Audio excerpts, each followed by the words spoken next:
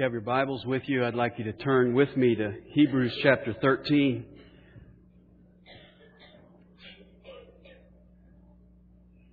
At a posh Manhattan dinner party, a visitor was there kind of nervously telling the guests about himself, and as he concluded, he said, I have a charming and understanding wife, but we have no children. As his listeners appeared to be waiting for him to continue, he haltingly said, "You see, my wife is unbearable."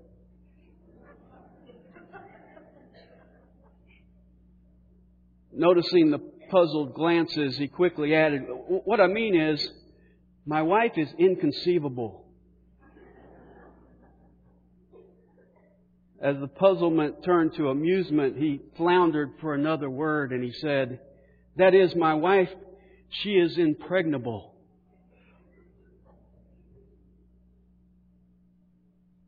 Socrates said, "By all means marry. If you get a good wife, you'll become happy. If you get a bad one, you'll become a philosopher."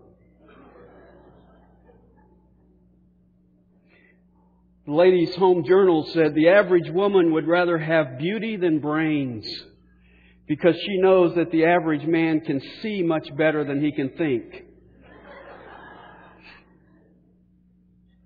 Maybe you've heard it said that marriages are made in heaven, but so are thunder and lightning. Don't assume that every sad-eyed woman has loved and lost. She may have gotten him. And the most difficult years of marriage are those following the wedding. Unfortunately, much of what we hear about marriage today consists of jokes and one-liners. But our verse today tells us something quite different. In chapter 13 and verse 4, marriage is to be held in honor among all, and the marriage bed is to be undefiled. For fornicators and adulterers, God will judge. Now that word honor is a little bit misleading. We tend to think of honor as let's have a banquet for marriage. Let's put a plaque on the wall honoring marriage. Let's have a standing ovation for marriage.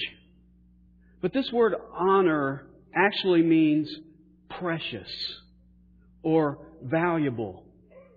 In 1 Corinthians 3:12, Paul uses the same Greek word when he talks about precious stones. In 1 Peter 1:19, Peter uses the word to describe the precious blood of Christ. And in 2 Peter 1:4, it describes God's precious and magnificent promises. And so what the writer is saying is that marriage should be treated like it's precious, like it's priceless, like it's more valuable than any other possession you have. It's one of those things that money can't buy. Now, why is marriage supposed to be considered priceless? Well, let me give you several reasons. Number one is because God ordained it. Man didn't come up with this idea. Hey, how about we make men and women, put them together, and they'll live together and blah, blah, blah. Man didn't come up with this. In fact, if you go back to the book of Genesis, you'll find that Adam was asleep when God put His plan together for the first marriage. God ordained it. Secondly, because it's God's building block for society, to propagate children and to raise them. He told the first couple in Genesis 1:28 to be fruitful and multiply. And then later commanded children to honor your father and your mother. This is the building block of society. Third, because it's the highest form and most intimate form of human relationship. In fact, the Bible indicates that marriage fulfills us as individuals. In Genesis 2:18, God looked at Adam and said, "It's not good for man to be alone." And then He created Eve and put them together and established a principle at the end of chapter 2 of Genesis that the two will become one flesh. Marriage fulfills us as individuals. And then fourthly, because it's a picture of Christ and His church, according to Ephesians chapter 5. Christ being the groom and the church being the bride. And then a fifth reason, and I'm sure you can create others, because it's a covenant relationship that we enter into for life. When we're married, we say those words, till death do us part. And so God ordained it to be a building block of society. It's the highest form of relationship that we enter into in a covenant relationship for life. And it depicts the picture of Jesus Christ and His bride, the church. Now, how do we honor marriage? How do we treat it as if it's precious? Well, to answer that question, I want us to look at it from the other direction. I want us to look at how we dishonor marriage. How do we devalue it? How do we treat it as if it's cheap? Now, let me suggest 5 ways to you this morning. Number 1, we dishonor marriage by forbidding it. You know, Satan is very shrewd. If he can't get us to compromise in the area of sexual promiscuity, he will go to the other extreme and he will attempt to move us toward asceticism. Asceticism is the idea that you attain godliness by denying yourself certain things that are not prohibited in Scripture. Things like food or certain comforts or sexual pleasure in marriage. One of the early church fathers, Origen, went so far as to have himself castrated so that he would be free from sexual temptation. That's going a little far. Augustine, who had a concubine and a son with her when he came to Christ, thought that he had to give her up and devote himself to celibacy in order to follow Christ. I think it's sad that he made that choice. You see, he viewed sex in marriage as a necessary evil to procreate children, but not as God's gift to be enjoyed. And in so doing, he dishonored marriage. Paul strongly condemns asceticism in Colossians chapter 2, where he says this in verse 23, "These are matters which have, to be sure, the appearance of wisdom in self-made religion and self-abasement and severe treatment of the body, but are of no value against fleshly indulgence." In fact, he tells us in 1 Timothy 4:3 that those who forbid marriage are false teachers. He warns us against men who forbid marriage and advocate abstaining from foods which God has created to be gratefully shared in by those who believe and know the truth. So we dishonor marriage by forbidding it. Second way we dishonor marriage is by saying that homosexual marriage is valid. Now, 20 years ago, I would have never considered having this point in my message. But today it has to be addressed. In fact, there are churches today, denominations today, that are dividing over this issue of whether they should have gay marriages. In fact, I fully anticipate that if our country does not change the direction we're moving in, that there is coming a day when I won't be allowed to make this point without prosecution. I don't mean persecution. I mean prosecution. Because what I will be saying will be considered a hate crime. But regardless of that, I will continue to tell you what the Bible says. And the Bible says in Leviticus 18:22, "You shall not lie with a male as one lies with a female. It is an abomination." In Romans 1:26 and 27, Paul says, "For this reason God gave them over to degrading passions.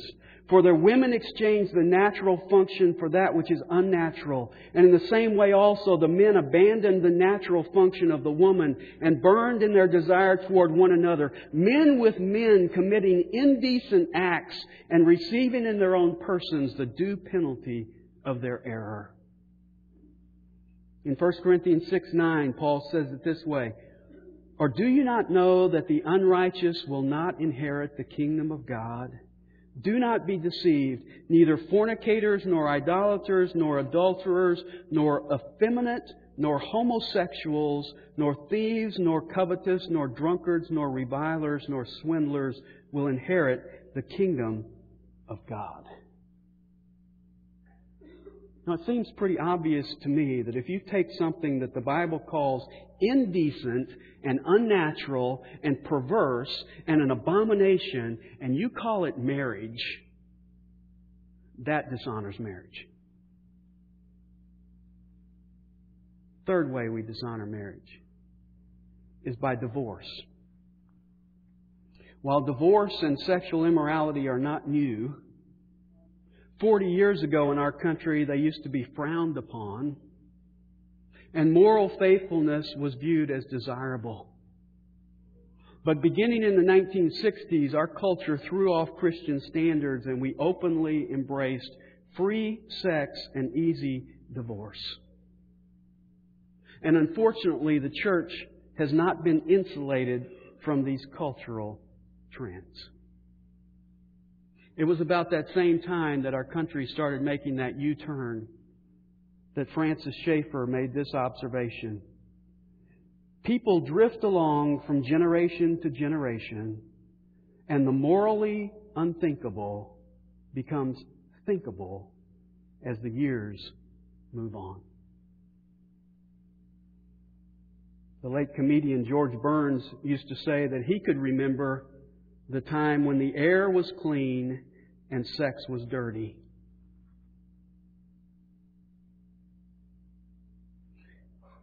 Now the air is dirty and sex is clean. And our culture is more concerned about the quality of the air. Now I realize that many Christians have been divorced. And I realize that many of you, if you could turn back the clock, would go back and do some things differently. And I certainly don't want to add to your grief and pain this morning. But I do want to set the biblical standard back where it belongs.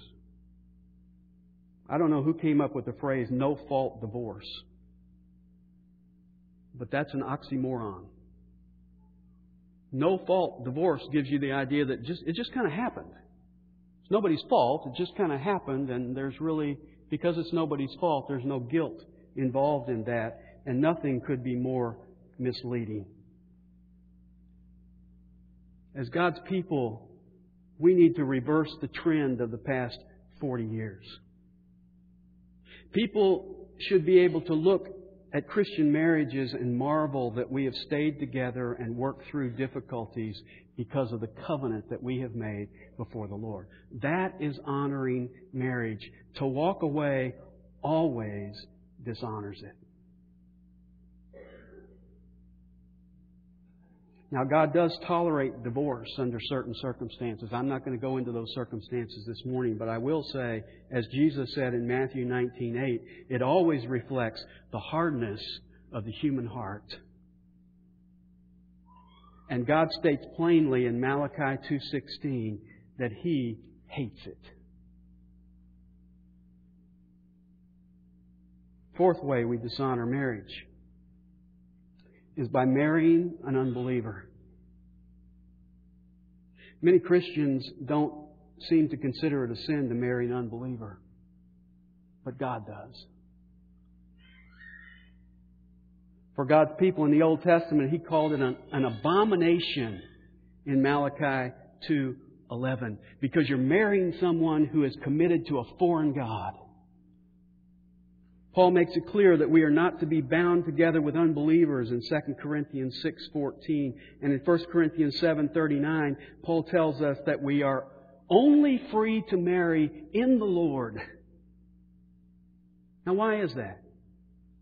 Well, since marriage is to be a picture of Christ and His church, marrying an unbeliever destroys that picture.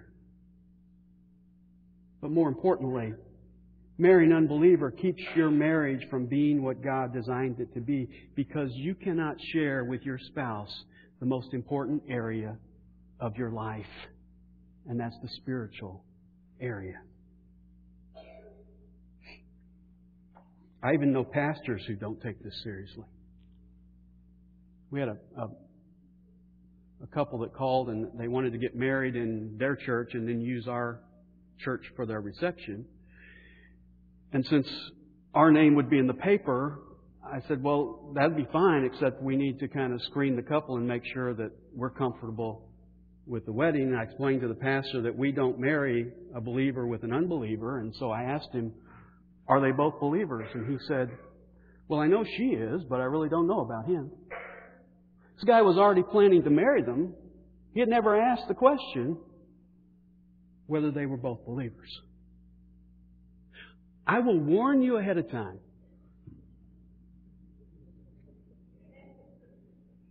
If you want to get married at the chapel and you're planning as a believer to marry an unbeliever, we will not be a party to that. Because if I'm going to stand up and marry someone, I am basically adding my blessing to that relationship. And I will not add my blessing to a marriage relationship that dishonors marriage. Now, if you're already married to an unbeliever, Paul instructs you in 1 Corinthians 7:12-16 to remain in that marriage, but you are not to sign up for that kind of marriage.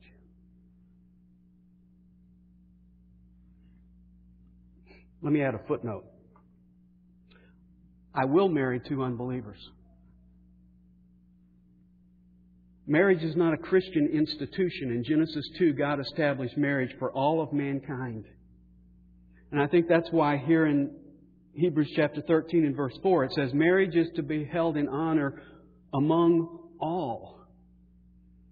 I also know pastors who won't marry two unbelievers. Their attitude is, if you're not part of the church, then you ought to just go to the justice of the peace because all you're doing is having a legal contract. But I would argue with that marriage is more than a legal contract even for two unbelievers. Jesus said in Matthew 19:6, what therefore God has joined together, let no man separate. You know who He was talking to in that instance? He was talking to the Pharisees, unbelievers.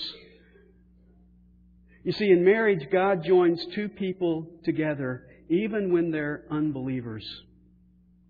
If two unbelievers come to me and want to get married, I will agree to marry them as long as they go through the counseling. And so I will meet with them for 4 or 5 times and clearly explain to them the gospel of Jesus Christ. And I also know that down the road, when they have some struggles, or down the road when they have kids and think, we need to get our kids into church, guess where they're going to come? They're going to come back to where they got married. So I'm not going to send them down the street to get married in some liberal church where they're going to end up getting connected to that church.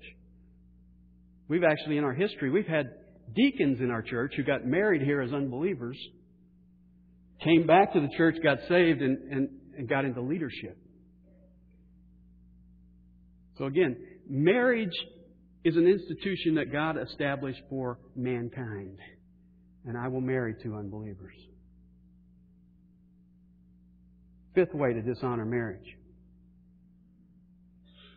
is by having sexual relations outside of marriage. And this is really the main point that the writer is making here, and that's evident by what he says next in verse 4. He says, marriage is to be held in honor among all, and the marriage bed is to be undefiled, for fornicators and adulterers God will judge. Now look at that second phrase. The marriage bed is to be undefiled.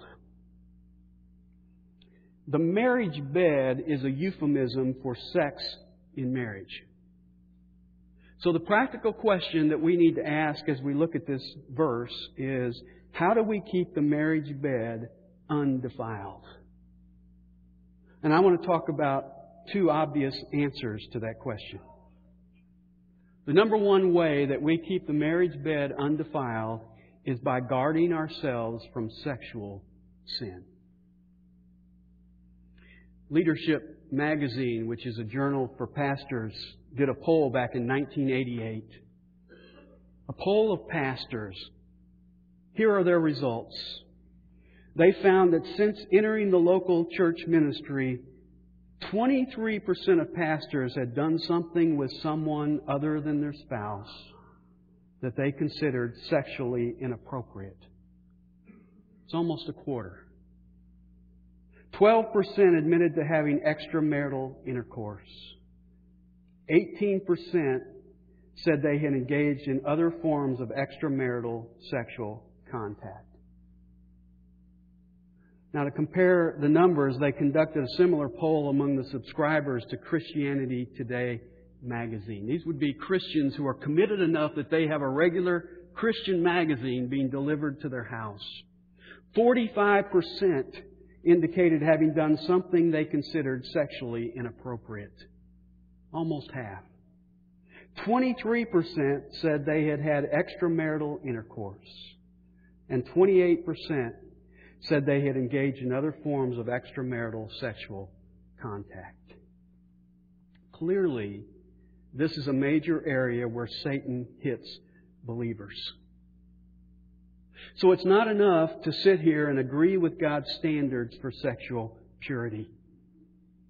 It's not enough to say, "Amen, preach it, brother." You had better have a strategy to guard yourself from falling. So let me give you some suggestions for your strategy. Number one, maintain a close daily walk with Christ. If we drift from the Lord and are not spending consistent time in the Word of God and in prayer, we become vulnerable to temptation.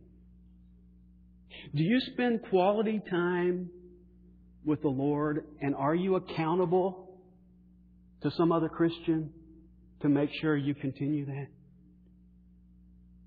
That's the first step in our strategy.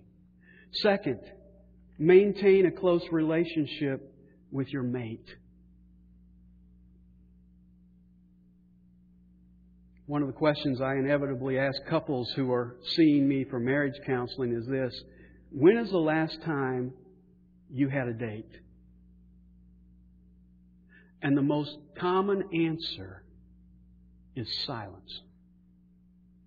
When's the last time you had a date? When's the last time you got a babysitter and the two of you just went somewhere alone and spent quality time together? You see, when you're not dating your spouse, you become roommates rather than husband and wife. Roommates talk about bills and groceries and cleaning the house and all those things, but they never had those intimate conversations that husband and wife have. You have to carve out time to be close to your mate. In the leadership survey, when pastors were asked what was the major factor that led to their moral failure, 78% said that the main factor was physical and emotional attraction, and the close second was marital dissatisfaction. If we grow distant from our mate, we become vulnerable to temptation. Third thing I would suggest in your strategy is check your thought life. Every act of sexual immorality begins with the thought of sexual immorality. So we stop sexual immorality right here. Jesus made this point very graphically in Matthew chapter 5, verses 27 to 30. He said, "You have heard that it was said, 'You shall not commit adultery.'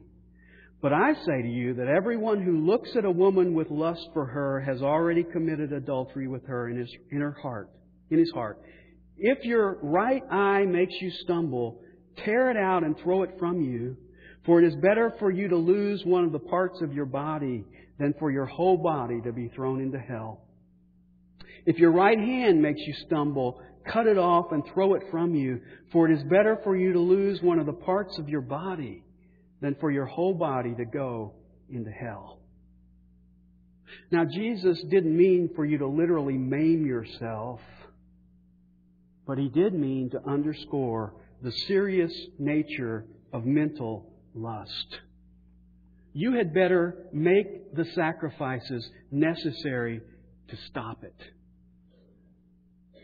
To obey Jesus' words, you need to avoid watching TV programs or movies or videos that tempt you to lust. You need to devise ways to block pornography on the internet. You need to be accountable to another believer in this area of your life. In the leadership poll in 1988, 20% of pastors admitted to looking at sexually oriented media at least once a month. And that's consistent with the 23% who acted on it. And I might say that 1988 was prior to the internet. Paul says in 2 Corinthians 10:5 that to have victory in the spiritual battle that we are engaged in, we must take every thought captive to the obedience of Christ. When that thought comes into my mind, I have to capture it at that stage and bring it into obedience to Jesus Christ, not wait until it bears fruit in my life. You see, that's where the battle is won or lost, in your mind. Fourth element of your strategy is memorize Scripture. When Jesus was tempted by the devil in the wilderness, on each occasion He quoted Scripture. Now, how did He know it? You say, well, He wrote it. Well, don't play that game with it. He memorized it. And if Jesus needed to memorize and quote Scripture in the face of temptation, then how much more do you and I? Psalm 119, 9 and 11 says, how can a young man keep his way pure? By keeping it according to your word. Your word I have treasured in my heart, that I may not sin against you. It's powerful. And then the fifth suggestion. Put a fence around your marriage.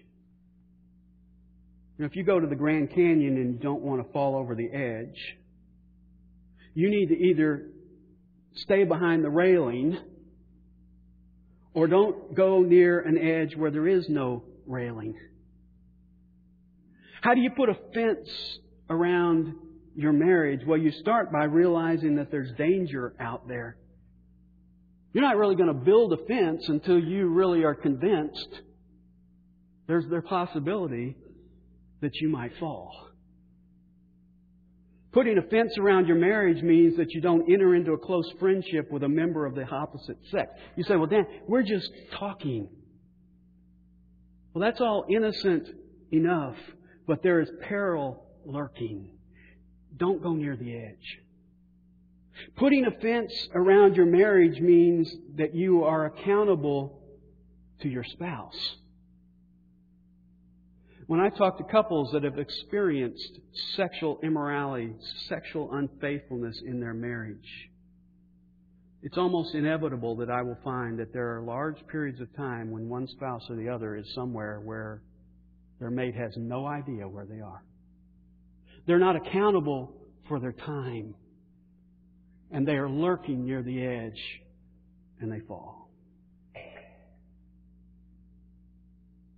So the first way we keep the marriage bed undefiled is by guarding ourselves from sexual sin. Let me give you a second and a final one. Second way is by enjoying the marriage bed. D.H. Field writes in the New Dictionary of Theology, edited by Sinclair Ferguson, David Wright, and J.I. Packer. He says, quote, "The history of the church betrays a far less positive attitude to sexuality than the Bible's. With very few exceptions, patristic and medieval writers condemned the sensual pleasure of intercourse as sinful. Their attitude to marriage, too, was at best ambivalent. Now, as a preacher, I sometimes fear that I give people that impression. That I preach so often against sexual intercourse that maybe I fail to distinguish the fact that God invented sexual intercourse. That it is a gift from Him and that it is a beautiful thing in His eyes in the right context. And the right context is the marriage bed. Verse 4 says, the marriage bed is to be undefiled. The positive way to say that is the marriage bed is pure. It's holy. It's pleasing to God. The Bible affirms the pleasure of the sexual relationship in marriage for both men and women. In Proverbs 5:19, Solomon instructs his son to let his wife's breasts satisfy him at all times and to be exhilarated with her love. That word exhilarated literally means intoxicated with her love. Get drunk on your wife. Song of Solomon is R-rated in the way it extols the joys of sex in marriage for both partners. In Genesis 18:12, Sarah refers to her sexual relations with her husband Abraham as having pleasure with him. And I like the way the King James puts it in Genesis 26:8. It says, Isaac was sporting with Rebekah, his wife. There's a sport you can both take up. You see, it seems pretty obvious to me, if you want to prevent sex outside of marriage, then enjoy sex within marriage. Paul tells both husbands and wives in 1 Corinthians 7, verses 2 to 5, that they do not have authority over their own bodies, but their spouse does, and that they have a responsibility to meet the sexual needs of their mate as a preventative to immorality. This is your greatest protection against sexual sin. In fact, Paul puts it very bluntly in 1 Corinthians 7:5. He says, stop depriving one another. If you are saying no to your spouse, you're asking for trouble. And then this verse ends with a strong warning. The end of verse 4. For fornicators and adulterers, God will judge. This isn't the only place in Scripture we hear this. I read this verse earlier, but I'll read it again. 1 Corinthians 6, 9, and 10.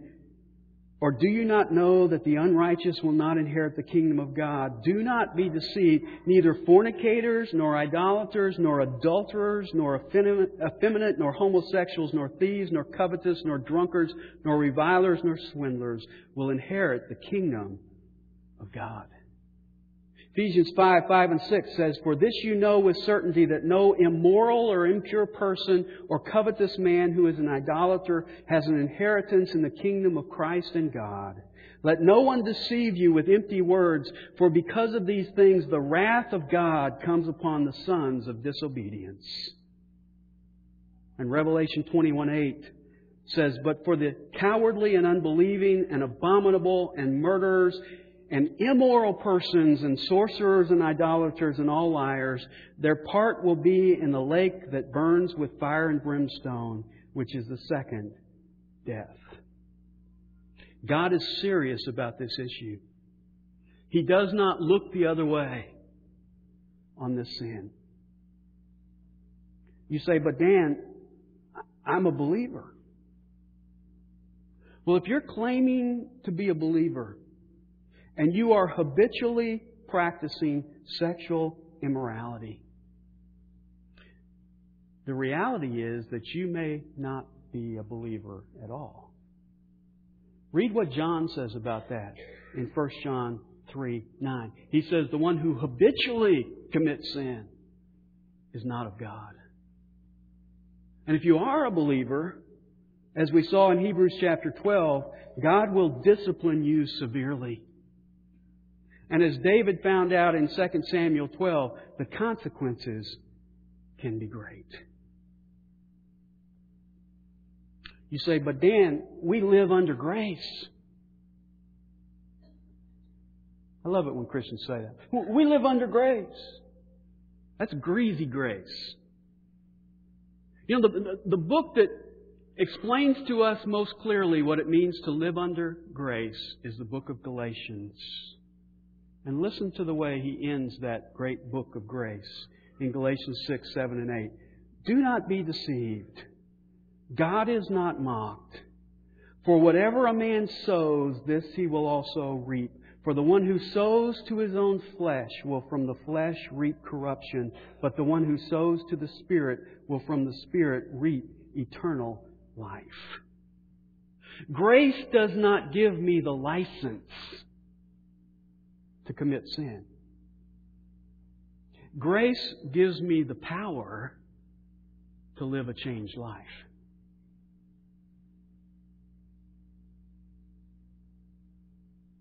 Let me close with a word of encouragement. Immediately after saying in 1 Corinthians 6 that neither fornicators, nor adulterers, nor homosexuals will inherit the kingdom of God, we read this in verse 11. And such were some of you. And such were some of you, but you were washed, but you were sanctified, but you were justified in the name of the Lord Jesus Christ and in the Spirit of our God. Neither homosexuality, nor adultery, nor any other kind of sexual perversion is beyond God's forgiveness. 1 John 1:9 graciously promises, if we confess our sins, He is faithful and just to forgive us our sins and to cleanse us from all unrighteousness.